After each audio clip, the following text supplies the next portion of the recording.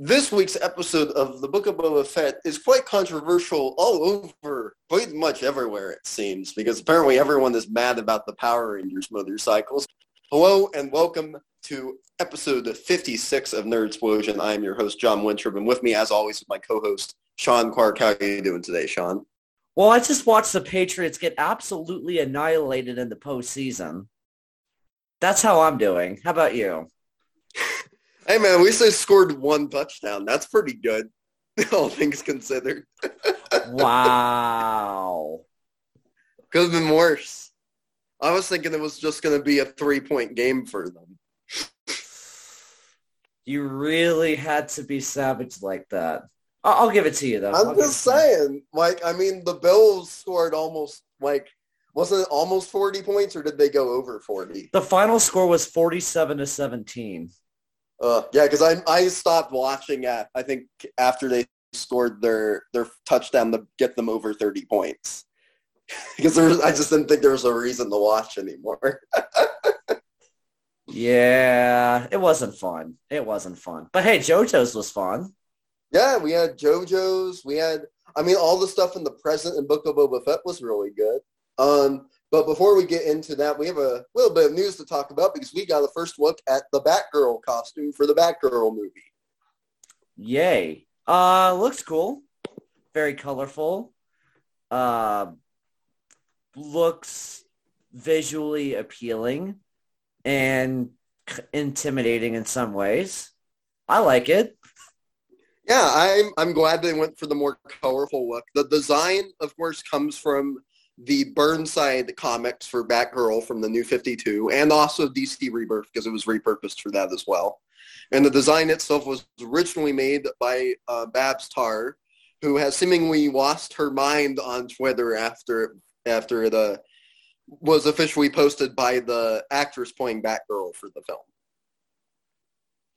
So I'm very glad they didn't just go for the regular black look. However, it's very clear from the design of the suit that this is definitely not going to be in the Matt Reeves universe that the Batman is taking place in. It's a little too colorful for that. Which I'm fine with. Yeah. And if the rumors are true, it also probably won't be taking place in the DCEU either, or in whatever universe Titans is taking place in, because it seems that they either are currently casting or have already casted an actor to play Dick Grayson as Nightwing for the film as well. And I take it that is something you're very excited about. I mean, you have to consider the last time that we saw Dick Grayson in live action on screen was in Batman and Robin. Oh, yeah, Chris O'Donnell. And to be fair, Chris O'Donnell isn't terrible. And it's not really his fault that he was given the script he was given for that movie. But he didn't really feel like Dick Grayson. And, don't get me wrong, we've had our fair share of really good versions of Dick Grayson in animation between, Batman the Animated Series and also in Young Justice. But I would be more than happy to get a good version of him in live action, because we've never really gotten that, because even the version in Titans doesn't really feel like the Nightwing I know from the comics.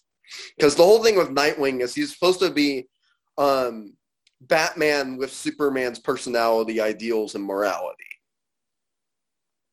Yeah, that sounds pretty awesome. Yeah, and that's the reason why I love the character so much. It's the reason why I'm currently reading the Nightwing run by Tom Taylor, which is absolutely amazing. I recommend everybody to read it. It's legit the best ongoing comic right now, followed closely by the Superman run by the same writer. But no, I love Dick Grayson. I love the Bat family in general. I'm glad that we're getting a new version of Barbara Gordon. Hopefully the movie will be really good. I know that it had a lot of issues in pre-production, because I know that Joss Whedon was originally tapped to direct it, and then Justice League happened, and then the allegations against him happened, and then the movie was kind of in production hell for a little bit before finally getting picked up by HBO Max. Yes, another movie that could be really fun is exclusively HBO Max. Yeah, I mean, like it really depends on the budget it's given and whether it'll be good and look good. I'm gonna hold most of my criticism until I see the thing on how much it being a straight to HBO Max film will affect it. But we'll just have to wait and see. Yeah, it looks like it'll be at least a fun movie. I will give Yeah, it that. yeah. To my knowledge, Michael Keaton is currently set to play Batman in it, which is interesting. That's pretty awesome. I'm not gonna lie. I mean, Yeah, he was very good as Batman the 1989 version, even though that movie did have one very significant flaw. I do think Michael Keaton was very good in that film. yeah. Like the whole cast in those Danny Elfman scored Tim Burton films is really good. A lot of the issues just come from the writing because none of the characters really feel like the actual characters from the comics. And I would say that's the case for almost all four of them, all four of those films.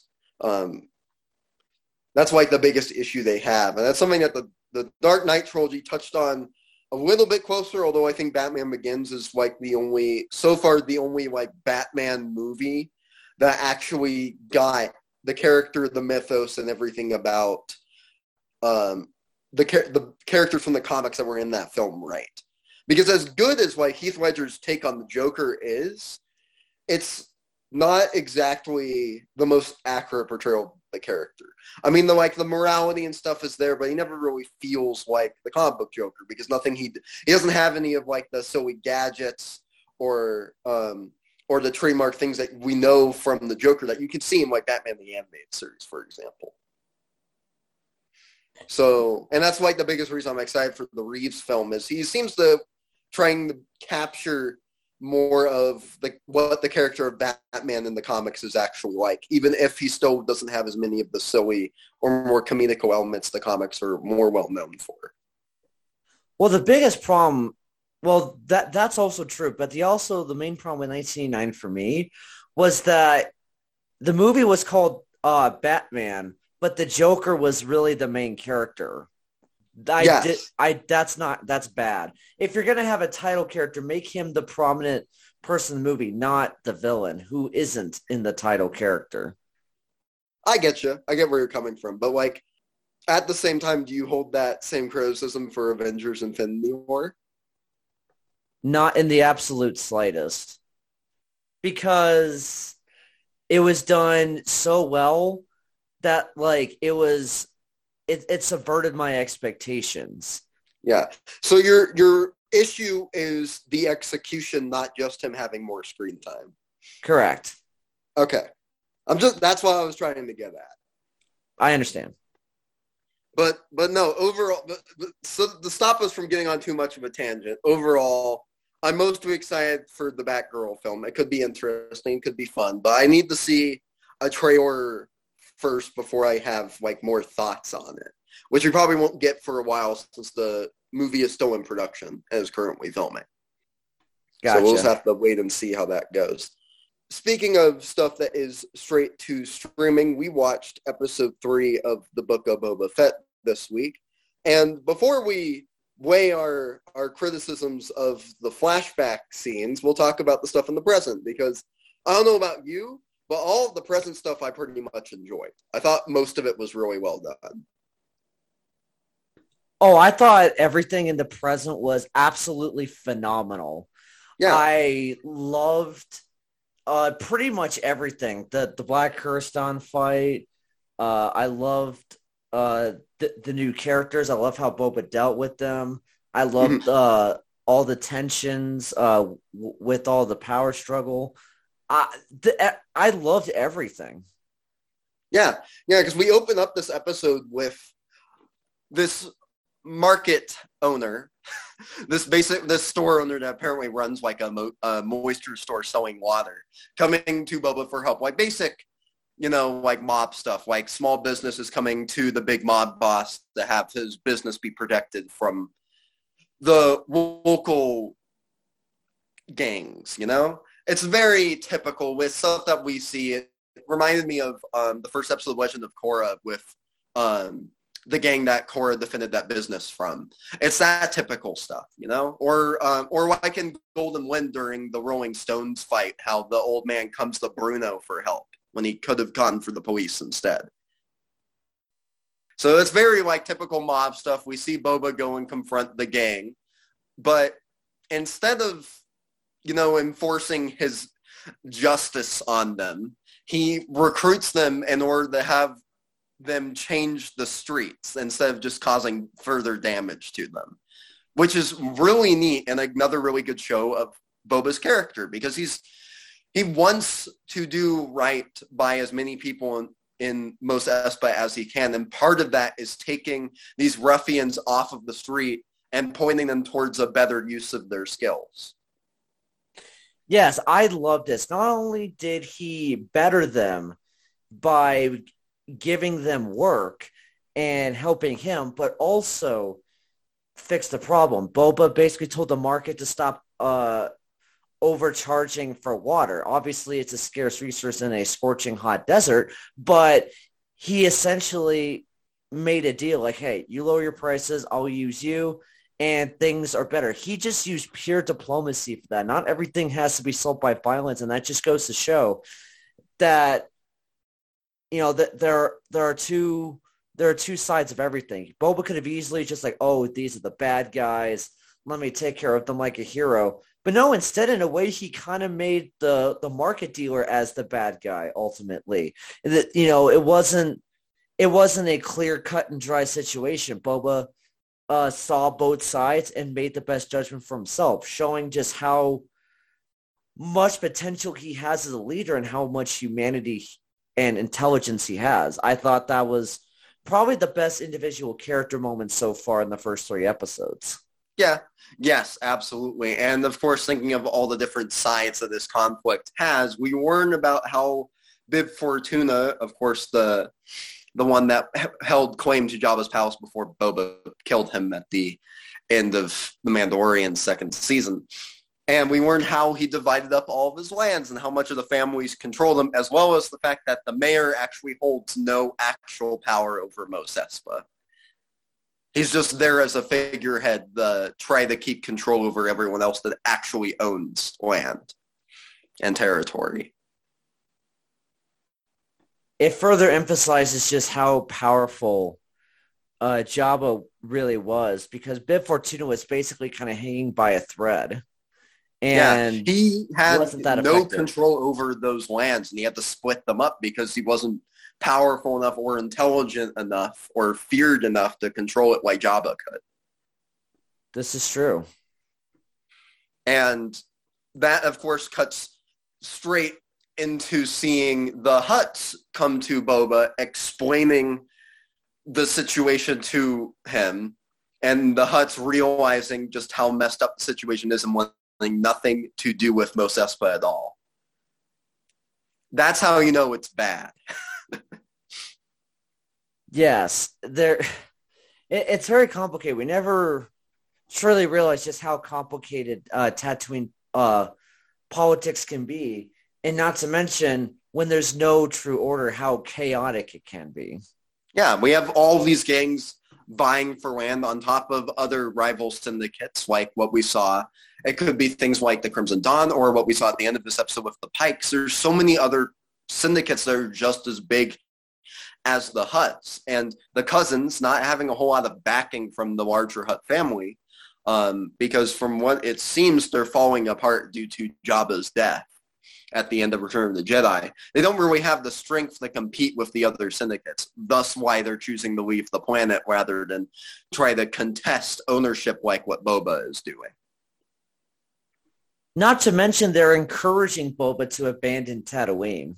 Yes, because if they know that if they can't deal with it, they don't have any faith that Boba will be able to either, because he doesn't have even a small margin of the assets that the Hutts do, even with the Hutt families seemingly getting broken up on Nal Hutta. Which the only time we really see Nal Hutta is the Clone Wars. Yeah. And of course, the big thing that you mentioned at the beginning of the discussion was the Black Carsington fight. And part of the reason why that fight is so good is because of the choreography as well as the direction by Robert Rodriguez. You can really feel the weight that Carsington has. And seeing a character like this in live action for me was just incredible. It's not very often that we see these more obscure comic characters be portrayed on, in live action on the silver screen or on the small screen in Star Wars. It never happens, really. So it's just cool to finally get something like that, and hopefully we see other characters from the comics get put on screen as well in the future. I now, having seen what they did with Black Carsington, I now have full faith that they can adapt these characters really well. When I tell you that I yelled so loudly when Carsington yanked Boba out of the healing tank and just started tossing him around, I yelled so loudly just because it was so enjoyable, and it scared the crap out of me too. Yeah, the fact that it took so many of them to take him down is incredible. And they never really beat him. They just tricked him into being over the Rancor pit. Yeah, seeing Carsington just shove a bunch of people, like really just overpowering everybody, it shows how much of a formidable foe he is. It took a lot of luck and a lot of sheer desperativeness. They just felt powerless. They just had to outsmart. Yeah. You mean desperation. Desperation, yeah. Yeah. And not to mention using the home field advantage smartly. Yes, absolutely. Do you think that Boba choosing to release Black Carsington instead of selling him back to the gladiatorial arena where he technically is meant to hold his allegiance to, will come back to help Boba in a future episode? I think it will, because I feel like Carsington is a character that is smart enough to say, hey, he let me go. He didn't have to do that. He could have easily just executed me or imprisoned me or enslaved me, but instead he let me go and let me do what I want to do. Mm-hmm. I think that is something that holds a lot of honor, holds a lot of value, and it is something that should be thanked for. Yeah. I mean, you have to consider that Carsington had kind of this honor or oath taken with the Hutts before this. So I imagine that he now owes something similar to a life debt to Boba. And to my knowledge in the comics, I've only read a few issues that he's appeared in, mainly from the Darth Vader run. Not a whole lot of stuff from his appearances in Dr. Aphra, but he seemed like an honorable warrior whenever he was on screen. And he at least showed Boba respect in the comics like he did in this episode. So we'll just have to wait and see if that comes back. But considering how well the Book of Boba Fett deals with payoffs for the most part, I think that it will come back in a large way later on. Absolutely. Honestly, that'd be pretty awesome, and I'm excited to see how they would pay that off. Yeah. But, of course, probably the only issue I really have with the present stuff in this episode is the card choice with the mayor's major domo. Because while it is structured well, and the set pieces are really cool, I loved all the practical effects. And I love the speeder designs being more retro, kind of fitting with American Graffiti. They felt super George Lucas. I mean, you look at the designs from Attack of the Clones, and they fit right in with the stuff on Coruscant. But it just felt a little too slow. Like it was just paced kind of awkwardly. I've heard that complaint. The reason why I didn't have a problem with it is because it felt realistic. Like they were going through the streets of Mos Espa, and there was a lot of tight corners and tight passageways that they were going through. So it made sense that the speeders were going a bit slower, is how I viewed it. Yeah, I get you. It just didn't make it as exciting as it could be. So while it makes sense, like from a practical standpoint, as you're saying, it just didn't make for like as entertaining of a scene as it could be. So that's where my complaint comes from. But I get what you're saying. I can understand that. Yeah, I just simply immersed myself. But I also think your point is very valid too. It could have been more enjoyable. I will agree with you on that. Yeah, and again, like all the set pieces were still really good. Like seeing I think it was the one with the cybernetic eye implant right on the side of the wall with his speeder was pretty cool. You have the scene of him running, of the Major Domo running into the market, and you see all the actual destruction. Like, it looked like that whole market was practically done, which is really incredible. I'm glad that they didn't just overuse CG for the chase. It looked like it was really real, and I love that. In fact, almost all of the practical effects in this episode were really well done. But we'll get into the biggest one that I'm most excited about in a moment. Yeah, I thought the whole thing was really cool. Really got to see payoff of how Boba took this gang and just enlisted them, and you already see that Boba doesn't have to do everything himself. The fact that we got a whole chase that didn't involve Boba is, first of all, something I didn't think we'd see this early, but also it shows he's already growing in power, the fact that he didn't have to chase after them himself. Yeah, absolutely. And of course, we see that growing power with the Hutt's gift to Boba being a Rancor. And I love the way that that Book of Boba Fett is seemingly humanizing all these things that were initially demonized in Star Wars. I mean, we first got this with the Tusken Raiders in episodes 1 and 2. Now we're getting it with the Rancor, with, of course, the Keeper being played by Machete, which is just the best, considering what the actor's own thoughts on animal abuse are. But a lot of the ways that the Rancor is dealt with in this episode is just really nice. Like, it's treating this creature that is seemingly seen as dangerous and was only ever used as a weapon before in Star Wars, and not necessarily humanizing, but like treating it as like an actual pet, as we see with how Boba is petting him in this episode. And my favorite thing about all of this was that the Rancor was practical with CG over it. They actually had like a large model for the Rancor on set for them to actually touch and play around with. Yeah, I really enjoyed getting more of analysis of the Rancor, because all we've really seen is that Rancors are monstrous creatures, and, you know, especially in Return of the Jedi, oh no, the Rancor, you know, a very iconic line from that movie. But now it's like, okay, it's not just something that eats people. It actually, you know, is kind of like a pet and actually does have at least some emotions. Because a Machete said that the Rancor is depressed, and Boba's like, they can feel that. I think that just shows that, like, yeah, not everything is just completely black and white, like maybe some cinema portrayals of Star Wars things are.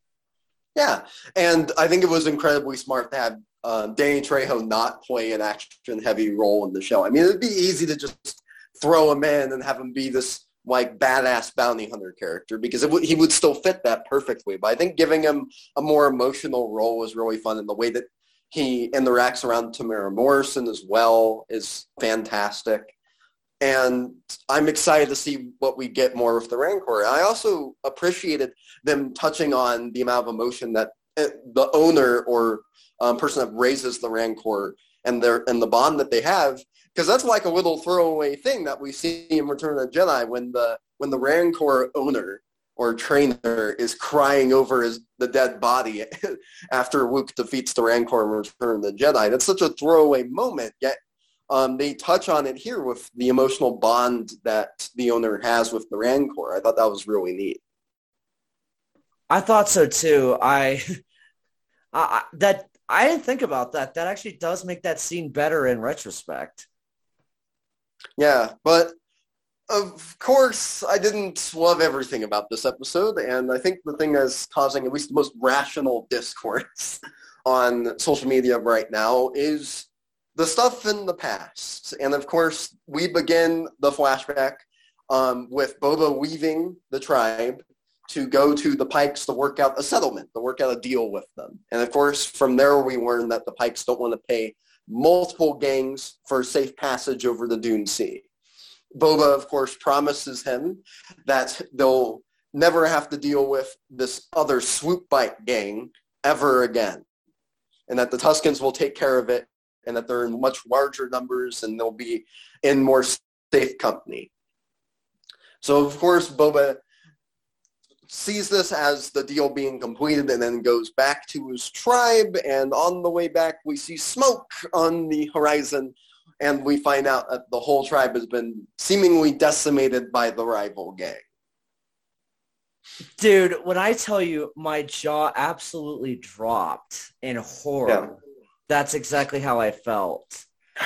You were right. See, this is, I hate that I was right, because first of all, damn you, Jon Favreau, for your writing being so predictable.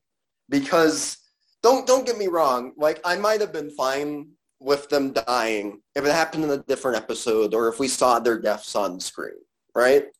But not only does he kill them, and the episode after we get a full look into their culture, we see Boba's development with them, we see them as actual characters, as actual people, and then he kills them off screen and doesn't even show all of the dead bodies. And it's just so lazy. It's such a lazy way to give character motivation and character development. And there are so many other ways he could have done this scene. We could have had Boba help defend the tribe against this rival gang and lose because of lack of resources. We could have had a more emotional moment with that. They could have shown this scene in the later episodes so that maybe wouldn't feel as painful or like it was right after we got so much time with them. I think that this episode kind of made me realize, or at least it makes me think, that a lot of the stuff that we got with the Tuskens in the previous episode wasn't fully from Jon Favreau's creative mind. Because I can't imagine that this scene and all of the stuff with them in the previous episode were written by the same person. Here's my thing. I do agree that this could have been done a lot better. I will admit that. I still think that it did have an impact considering the development that they got and the fact that they were just completely destroyed. I think that future episodes could make this more impactful. Yes, I agree. There is a possibility that depending on what they do with this moment going forward, it could be made better. But at this point, it just felt like such a step back from a writing perspective for me compared to what we've gotten in the last two episodes. Yes, and another thing I will say is this felt like, in some ways, this was a fan service moment. And what I mean by that is, when was the last time on Tatooine we saw a character leave and then come back and seeing their home on fire and flames and they see dead bodies? Yeah, it definitely is a callback to the original Star Wars film with Luke finding Aunt Beru and Uncle Owen dead. I definitely think that that's what they initially pulled from. It's not...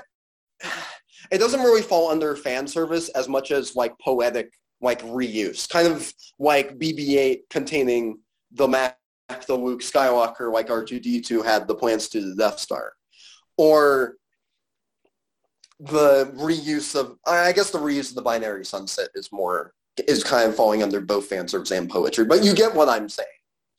I do. It's more of like reusing iconography to give a illicit feeling and to make us understand what's going on. It's not fully fan service as much as it is like an easy method of storytelling to get us to understand the emotions that the writer and director want us to feel. The Rise of Skywalker is probably the worst offender of this, but yeah, it's very common in Star Wars. Yeah, that is true. Like I said, I do think it could have been better. I still think it could end up really working. But yeah, I will agree that from just like, because we covered this weekly, just from we took episode 2 on Sunday, we took episode 3 on Sunday. Yeah, I do agree that it is a bit of a step back. Yeah. Here's how they could maybe rectify this, at least from my point of view. We didn't see the female warrior's body get burnt, right? So that does give the illicit hope that maybe she got away and survived, and we might see her come back in a later episode. A lot of people have been talking about the fact that we also didn't see the young kid's body from episode 1, but we did see Boba burn his stick, like his mini gaffy stick that he had. So it's likely that the boy is also dead. But again, like the thing to rectify with this, ultimately, if they really want to go hard on the symbolism, is I would love to see Boba go to the other tribes and tell them what happened to this one. And then out of revenge, he gathers these other tribes and they all go after this one gang and collectively take back control over the Dune Sea. Because as we saw in The Mandalorian, we know that the Tuskens inevitably ask for tribute over the Dune Sea. And that tribe was one that was very different from the one that Boba was captured by in episode 1. So at some point, there's going to be this more widespread collectivity between the tribes of the Tusken Raiders on Tatooine. And I think that it would be neat to see them go that route. I don't know if they will, but it would be cool to get that. And that would maybe rectify some of my feelings from this episode. So one thing I think they could definitely do is, yes, having that revenge would be awesome. But I think another thing they could definitely do is really get an inside look at all the gangs of Tatooine. Obviously, the gang at Mos Espa, we got some of them. And we see Boba deal with the gang in the opposite way that he dealt with this gang, showing how far he has come from the past to the present. I think that'd be a lot of good symbolism there. Yeah. I mean, I could see them doing... I think that in a perfect world, we get both of these things, right? We get both him gathering the Tusken Raiders and turning them into one collective group rather than a bunch of separate tribes. And we have that scene as a parallel to what he's doing in the present day with trying to regroup Mos Espa and try to get everyone under his control and under one leader and try to clean up the streets like he was shown doing at the beginning of this episode. But that is a task that will be seemingly made quite difficult by the Pikes seemingly coming in large mass to Mos Espa. Absolutely. One thing is I really hope that this next episode focuses more on the past than the present this time around. Just so not only can this be further rectified, but a lot can be done with this traumatic event because Boba kind of getting that flashback was interrupted by Kuristan yanking him out of the tank. So I want to see a lot more with the past because it was interrupted in the present for a good reason, obviously. Yeah, absolutely. And in fact, us getting so little of the flashbacks makes me wonder if they should have just took the flashback of seeing the tribe get decimated and should have moved it to the next episode, considering how little effect it had, and it also could have been a good way to give more time with the Pikes after we see them at the end of this episode. And also make the Pikes showing up at the end feeling like more of a surprise.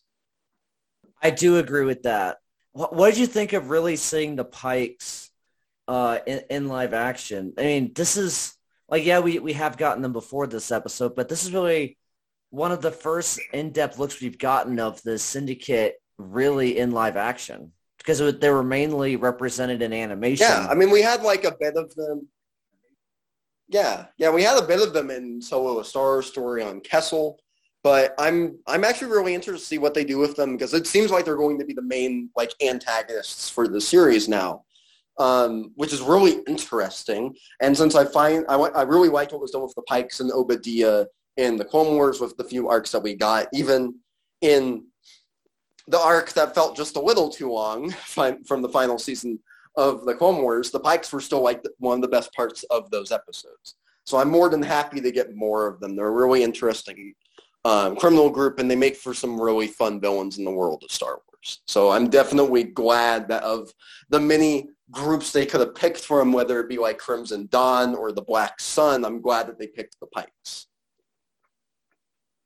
Me too. The fact that they control spice, kind of like Dune, is very valuable. And I like to see more representation. And the underworld of Star Wars, especially in live action, is not something we've gotten that much of. Yeah, and Star Wars is, of course, very, very inspired by Dune. I mean, and I think the Book of Boba Fett is the first thing in Star Wars that we've really gotten that kind of takes even more inspiration from Dune. I mean, like with the Tusken Raiders, a lot of the stuff with them, of course, comes from looking at indigenous races from here in America and other countries, but it also pulls a lot from the Fremen, from Dune, because the Fremen were also similarly inspired by those same cultures. Absolutely. That is a good point. So I'm interested to see what inspiration we'll get in the next 3 episodes. And again, hopefully they rectify some of the choices made here, because I mean, while my anger has simmered, my initial thought after watching this is, and I know that you don't feel the same way, but for me, this was now 3 years in a row that Star Wars seemingly disappointed me by making the easy choice or the lazy choice rather than the more interesting one. I get you, but I think the best thing is to see like the total product before like maybe feeling that way. It's just how I look at it. Yeah, I get you. No, I don't disagree, but that's like, they're going to have to seriously do a lot to get me fully back on track with the story, because this just disappointed me that much. I understand. I have experience with science fiction franchises disappointing me, as evidenced by the fact that I don't watch Doctor Who anymore. So I would like that not to happen with Star Wars, but we'll just have to wait and see. Currently, I'm not completely sold on John Favreau's writing. I think he has this set of tools that he uses and takes from. And whenever he reaches a point in his story writing where he's like done with characters and doesn't really know what to do with them next, he throws them away.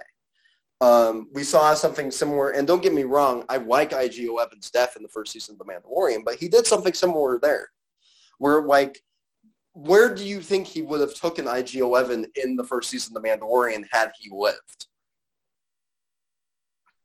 Probably be a companion of Din going forward, and the fact that Din finally has a consistent droid companion, which is something he never would have imagined. Yeah, and how meaningful that could have been. But the issue is that he would have had to rewrite the character and add ways to develop Din with having a robot companion like IG-11. And that is hard. That would be way more difficult than killing him off to give emotion and feeling for Din. I think the death worked very well, though, because it provided... I do think it worked fine, but that's my point, is that if IG-11 had lived, it could have been more interesting from a story perspective. It also would have been more difficult for him to write that than killing him off and having a short moment of emotion for Din. It still was executed well because of the way it was directed and the way it was told visually, but from a writing standpoint, that's kind of weak. And that's something that we see again with the Tuskens in the Book of Boba Fett, which is why their death didn't surprise me, it just disappointed me. I understand. But to get away from things that have disappointed us, because the one thing that really hasn't disappointed us is the current season of JoJo's Bizarre Adventure, because, oh boy, episode 12 is pretty dang good, if I do say so myself. And of course, I don't know about you, but the biggest reason I enjoyed this episode so much was hearing Patrick Seitz' Dio again. Yes, the man, the myth, the legend, Dio. Oh, man. And it's interesting seeing his relationship, because that's what it is. I mean, yeah, they say that they're best friends, but do you really buy that off of the way that Poochie was describing him? As this beautiful, omniscient being as if he came down from God himself. Yeah, he talked about how beautiful. Poochie talked about how beautiful he was. Yeah, and I'm like, yes, the dub does describe them as best friends near the end of this episode, but like, I think I gotta agree with a large amount of the fan base and saying that they were probably more than just best friends. Yeah, and keep in mind, we do know that Dio got around, considering Giorno existing. So, yeah, and keep in mind, Poochie was only 16 years old. Ugh. Yeah. Oh man. Oh man. Think about that. Yeah. I mean, that's never stopped Dio before. You have to consider this is the guy that took a man's head and stuck it onto a bird in Phantom Blood, and had a mother eat her own baby. He's like the most evil character in all of JoJo's, arguably. Although I'm sure that Kira could give him a run for his money. And maybe Poochie will at some point in this season too, considering what he did to the guards. I still think Dio wins that title just because of his god complex. I think that makes him even worse than Kira. Yeah. Yeah, I understandably so. I mean, it's like arguing that this terrifying monster is worse than this other terrifying monster. Exactly. And it just goes to show how good the villains in JoJo are. And again, Poochie is like no exception to this rule, because he is extremely manipulative and intense during this episode. The whole conversation he has with Jolene in the beginning is so good because you can see him playing all of his cards so perfectly. Yes, that moment completely satisfied me, especially where Poochie was like, okay, I don't know exactly who it is that's hiding because I know Jolene's not alone. So let her go to the courtyard. And the fact that he had the wisdom to have a guard patrolling there shows just how intelligent he is, because I didn't think that would happen. Yes, and of course, if you were paying attention to the dub, that guard is, of course, voiced by Bill Butts, who's the voice of Chocolata from Golden Wind. That Definitely is one of the more recognizable villain voices in JoJo, so I immediately picked it up. That honestly is amazing. But no, and on top of that, you can see how ruthless Poochie is from the way that he tries to get the guard to help him. On top of the fact that we also see fear from Poochie for the first time in this series when he realizes that Jolene's companion is Weather Report when frogs start falling from the sky. Which, yes, is a thing that happened in JoJo's. Just when you think you've seen it all. Just when you think that you have seen it all with this show, we have poison dart frogs raining from the sky in Florida. Yes, because how Weather Report's power apparently works is that if a weather phenomena has happened before, he can recreate it. It's not just that he can manipulate weather. It's that he can kind of do whatever Rocky wants him to do with his powers. And in this case, it's to create a hurricane that causes frogs to fall from the sky. Yes. Apparently, cats, dogs, lizards, snakes have rained from the sky in Florida over 50 times. Yeah. I don't understand, but I'll go with it. I mean, it makes for some good tension because it makes you wonder just how all of these characters are going to get out of this situation. Because while, yes, this does solve the problem of Poochie trying to kill Jolene, it doesn't save them from getting killed by the poison dart frogs that are falling from the sky. Gosh darn it, Weather Report. I mean, what else could he have done in this situation? That would be like half as entertaining as this. Well, you're not wrong there. But I love the way that each of them deals with the situation with Poochie trying to use his power to get the guards to help him out of the situation. I really love that, on top of the way that he treats the guard that wouldn't let him out of the courtyard. Yeah, you could just sense the frustration. I love how Poochie was counting up prime numbers. I Yeah. loved that so much. Yeah, because that's a real thing. If you count prime numbers, it can help you concentrate in the situation and help keep his mind focused on trying to survive the situation more than anything else. Yes, and I love how he got one wrong. Yes. Well, again, like it's showing that he's human, right?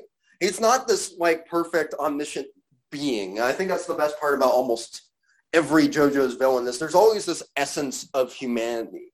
I mean, one of the biggest reasons why we like Dio, for example, so much is because Dio's whole thing is trying to reject his humanity when him being human is the reason why he wanted to become a vampire and non-human in the first place. And he still has all of those same human urges that even though he isn't human anymore. That bit of humanity is why we like all of these villains so much. I mean, Cars is is probably the most human villain in all of JoJo's, yet he's the one that is the least human. Yeah, good old Cars. It's a name I haven't heard in a long time. But so it's one of the best parts of these villains is that they feel real and they have actual flaws, and the way Araki writes those is it's part of what makes them so compelling. yes, that is one of the most consistent parts of JoJo. Arguably the most consistent part is every single part of JoJo's has a great villain. Every single one. Yep. And Stone Ocean is no exception to that. No, because we got at least a small taste of Poochie's backstory where he was aspiring to go to a seminar, and that's when he met Dio, and Dio basically wrote down a way to go to heaven. And yes, a way to achieve heaven specifically. Not necessarily go to heaven, but like achieve being a perfect being is kind of what Dio means by that. Achieving perfection, achieving heaven, achieving God. Yes, and the reason why he has badly wanted Jotaro's memories is because Jotaro burned that book and opened the book, and Poochie wants to see the memories of Jotaro doing so. Yes, because Jotaro read the book. He read, presumably, how Dio believed that heaven could be achieved, right? How the world could be remade within Dio's image, right? And Poochie wants to see that because he wants to continue Dio's wishes. He basically wants to remake the world in Dio's image, seemingly. And he thinks that this book that Dio wrote holds the key to all of that coming to pass. And it kind of reminds me a little bit of how Isaac was in Castlevania back in season 2. Oh, that's a good point. Yeah, because for those that haven't seen Castlevania, Isaac is a follower of Dracula and wishes to follow Dracula's image by destroying all of humanity because that's what Dracula's last wishes were, seemingly before he died. And in season 3, that's all Isaac wanted to do was follow Dracula's wishes. The big difference between him and Poochie is that Isaac had someone like the captain of the ship to tell him that he needs to have his own path and his own purpose, aside from just Dracula's, while Poochie is seemingly never had someone like that, probably because of his own pride. Because Poochie, like Dio, probably views himself as better than humanity.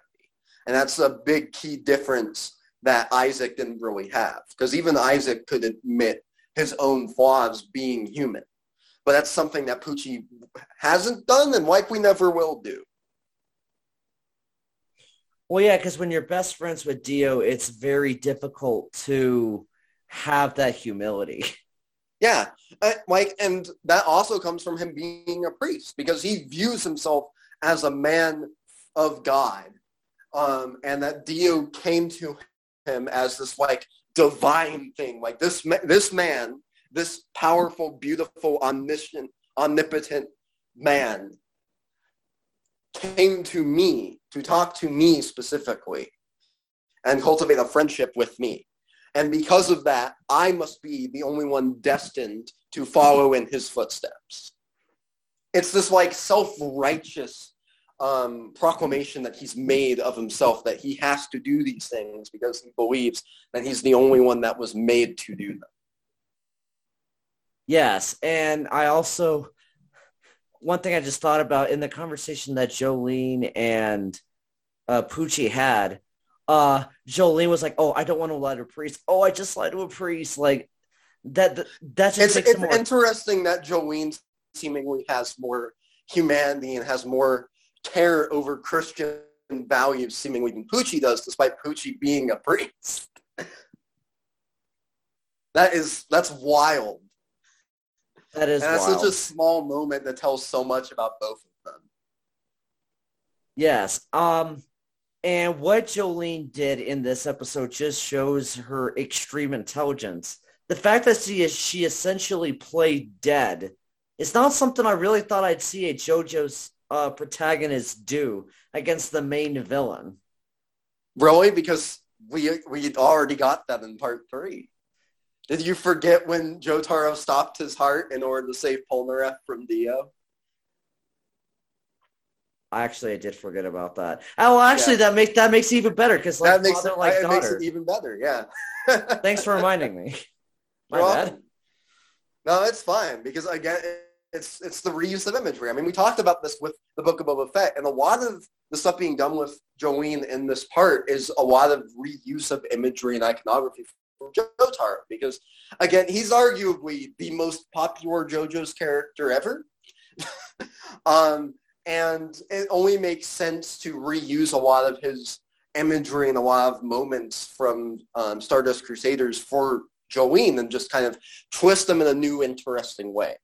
I mean, even the opening for Stone Ocean knows this, where we get a lot of the poses that Jolene has seemingly mirroring ones that Jotaro had in the openings for Stardust Crusaders. So it's very clear that both Araki and David Productions understands how popular Jotaro is as a character and that we will recognize these callbacks in one way or another. Yes, I accidentally recognize that. And one thing I will say is the fact that she played dead to lure Poochie into grabbing the disc and then she gives it to Sentinel Guardian. Savage Gardens. Oh my gosh. It's Savage Guardian in the localization. The actual original name is Savage Garden, which of course we recognize as the band that did the ending theme for Diamond is Unbreakable. Yes, which is easily the best ending theme of JoJo's Fight Me.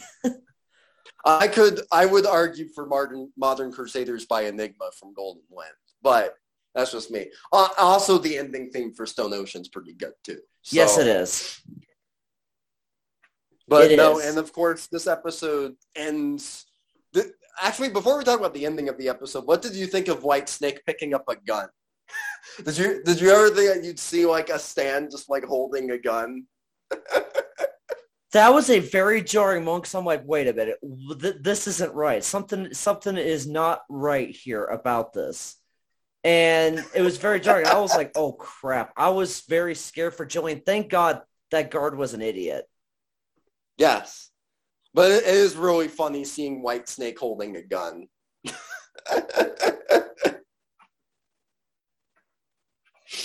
Yes, it is. Yeah. And that also brings up the one thing I don't think that we talked about yet during our Stone Ocean discussions, and that's the use of CG for characters and stands in Stone Ocean. I mean, we've had CG used before in previous parts, like for Aerosmith and Golden Wind, or background shots in other parts, especially both Stardust Crusaders and Golden Wind I know used a lot. But I think with the tight schedule that they had for Stone Ocean, we got a little more, and of course we got a little CG done for Lane Rangor in the previous 2 episodes. But we also got CG White Snake here. Was the CG jarring for you? Because I know it's been jarring for a lot of people on social media, and there's a lot of YouTube videos talking about the use of CG in Stone Ocean compared to other parts. Was that jarring for you, or did that not affect your viewing at all? Because it didn't really bother me too much until people specifically pointed it out. Yeah, absolutely. We had a post-credits scene. Yes, we did. Yeah, because the episode ends with Jolene being taken back into prison, of course, for another escape attempt. I don't know how many years that is for her in prison now, because that's now the second time that they think that she tried escaping. But the episode ends with Poochie talking to what will seem to be a new minor antagonist. I don't know if it'll be another one-off stand user what we've got in previous episodes of Stone Ocean or other arcs in JoJo, but we got a little bit of a look at Sports Max, who, to my knowledge, is a decently popular Stone Ocean villain, so I'm excited to see what he is all about going forward. But more importantly, we get a closer look at what Poochie is like as a villain and how trusting he is in Sports Max. Because Poochie, before this point, was more safe with his identity. He typically was very careful about who he told who he was. I mean, killing John Gallier back in episode 5, to ensure that his identity never got out, right? So it's interesting that he would reveal so much of himself to this new character. Even though Poochie himself stood behind a pillar. Yeah. But he was still in the room with him. That's more than most villains in JoJo would go. Even Diavolo was more safe with his identity usually than that. Yes, and he gave Sports Max a bone of Dio. Yes. How the hell did he get that? I mean, I imagine that he probably took a trip to Egypt sometime within the last 30 years. Not too out of place, but the real question is, what is Sports Max going to do with that? I imagine it has something to do with his stand, but why would a bone of Dio be important? Is Poochie trying to maybe recreate the stone mask, or maybe he's trying to resurrect Dio, or maybe there's another purpose that we don't know about yet? Yeah, I am very puzzled by this. I feel like it's the part of a ritual or something to maybe try to revive Dio, because I feel like Poochie wants to see Dio again. I feel like this is an obsession, or he just wants to, hear from Dio himself how to achieve heaven or something like that. I feel like it could be something along those lines. Yeah, we'll just have to wait and see when we get more episodes sometime this spring. But no, what did you think of Stone Ocean overall so far, now that we've watched the first 12 episodes? The way this is heading, this will easily be the best part of JoJo's, even better than Diamond is Unbreakable, because it is a perfect culmination. And in some ways, Stone Ocean feels like the Deathly Hallows Harry Potter book, a culmination of everything. There's a lot of great callbacks. There's a lot of great development. And except for one episode, every episode has either satisfied me or has been completely enjoyable. And I can't wait to see where the story is going. And episodes 5 and 12 might be the two best JoJo episodes ever. Not just because of the shocking moments, the great action, but the payoff of previous parts. Absolutely. Where I stand on Stone Ocean right now, I don't know if I would say it's on track to be better than Diamond is Unbreakable, but it at least will be my second favorite animated JoJo's part, if not, better than DIU. It still doesn't quite reach how good Steel Ball Run is, but that's to be expected, considering that Steel Ball Run was written after Stone Ocean.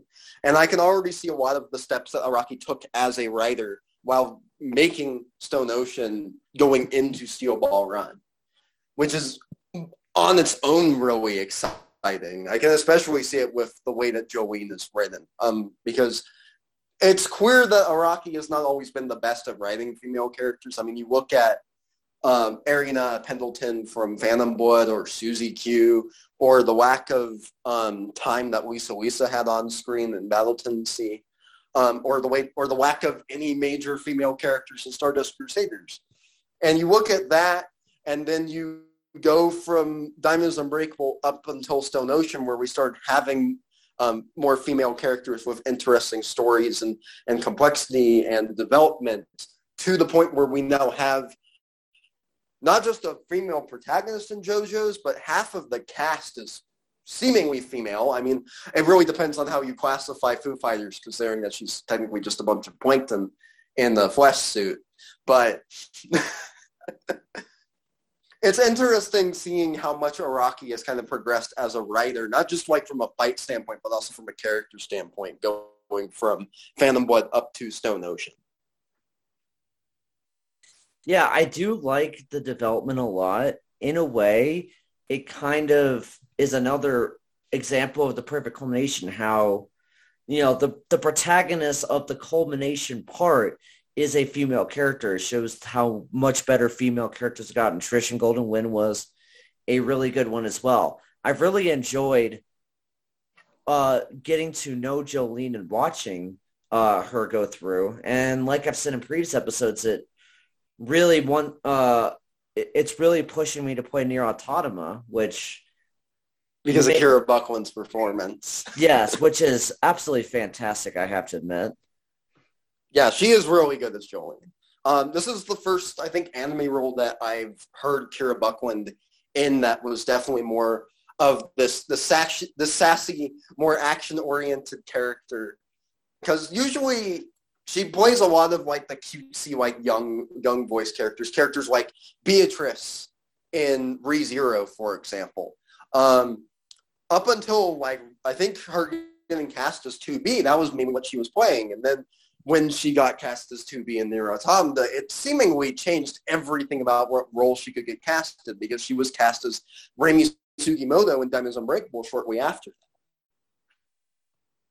that. And inevitably, all of these steps, her widening her vocal profile, playing stuff that would have normally been out of her comfort zone when it came to voice acting, inevitably led to Jolene. She basically manifested herself becoming her favorite JoJo's character, which is just so cool. And it kind of shows you that if you have a dream, you have to take all of the steps and work as hard as you can to get there. Because that's exactly what she did. Yes. It wasn't just luck. Like, it is partially luck in getting the right roles, but it's also the fact that she took a lot of steps in order to get her voice performance and get her variety in voice acting to the point that she could audition for and get cast as Jolene for Stone Ocean. Yes, as is Stone Ocean is the culmination part of JoJo's. This is the culmination of her entire career. This was her dream role. And you can tell in every single word that Jillian speaks that an entire lifetime's worth of work is being put into this performance. Yeah. You can just hear it. And that's not to say that the rest of the cast isn't holding up or like keeping up with her performance either. Like, you look at Yang Yi's performance as Poochie, and it's still amazing. I mean, sure, it's not going to be like life-changing like Kellen Goss' performance as Diablo is, but that's like such a high bar to put up. He easily stands beside almost all of the rest of the voice actors for JoJo villains that we've heard thus far. He brings this kind of effortless, like, quiet intensity to Poochie that I don't think any other JoJo's villain really has, and represents that perfectly through Poochie. Yeah, Poochie has been phenomenal, and especially in this episode where you get to hear a lot of different range of emotions, the voice acting for him really stood out. Yeah. And that's one of the key things I think almost every JoJo part has had, is, at least when it comes to the English dub, is that the voice actors for the protagonist and antagonist for the most part, have always been really, really good. The only one that fell on the weekend in the beginning was Philip Reich, and to be fair, I don't think that's really his fault because Giorno is not the most compelling character script-wise for most of Golden Wind. So I can't really blame him for that. Yeah, he didn't have as much to work with for most of Golden Wind. Yeah, but I mean, when he really got moments to shine, he was amazing, though. So I guess that's all that really matters. He definitely did. He definitely did, especially the Chocolata fight. Yeah, but no, I was initially worried with Stone Ocean's English dub because when you have to rush an English dub out because they recorded all these 12 episodes really fast and they had to make sure that it fit in everyone's schedules so that it could all go up on Netflix at the same time. And initially I was worried that would cause the quality to not be as good as previous parts, but I'm very glad that wasn't the case. Because, again, the dub was produced by Bang Zoom. They brought back Tony Oliver to do the ADR direction. They brought back Matthew Mercer and Patrick Seitz for Jotaro and Dio. And the rest of the cast is phenomenal thus far. Stephen Fu and Brittany Lauda, and especially Casey Mongio is in Borneo, especially, was really good. So I'm very impressed with how well the English dub is, considering how fast they have to record it. Yeah, I'm glad that the quality has been excellent. In some ways, this has been one of, if not the best, voice-acted JoJo's part so far. Kira Buckland's a big part of that because I think she's easily the best voice actor of all 6 parts. But the supporting cast has been great, too. You mentioned Casey Mahilo as Emporia. I think that's another standout as well. Yeah, I would argue that it's on par with Golden Wind. I would say that Golden Wind and Stone Ocean's English dubs are equal for me, quality-wise. But that's also because I'm you can't really get better than near perfection for me. Because you look at I would put all the scenes between Jolene and Poochie in episode 12 and say that they're just as good as Bruno's confrontation with King Crimson in Golden Wind.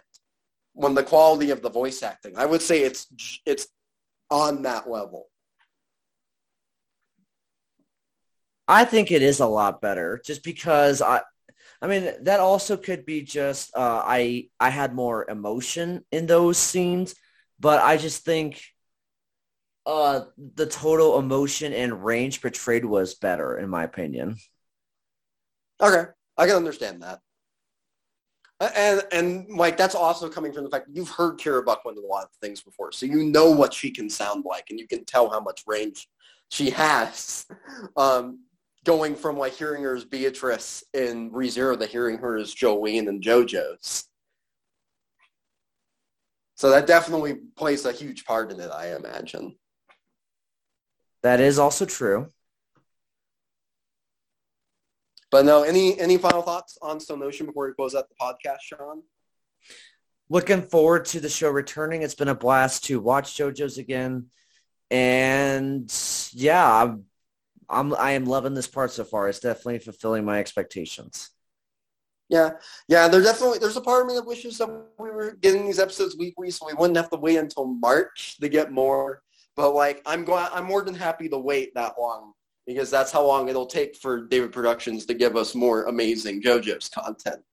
But no, I'm loving Stone Ocean so far. I'm very interested to see what we get with Sports Max and Poochie going forward. Because it seems that section of the story is going to be really interesting.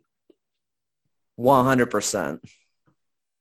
But that will, of course, do it for this week's episode of the podcast. Sean, what do you have coming up on the site this coming week?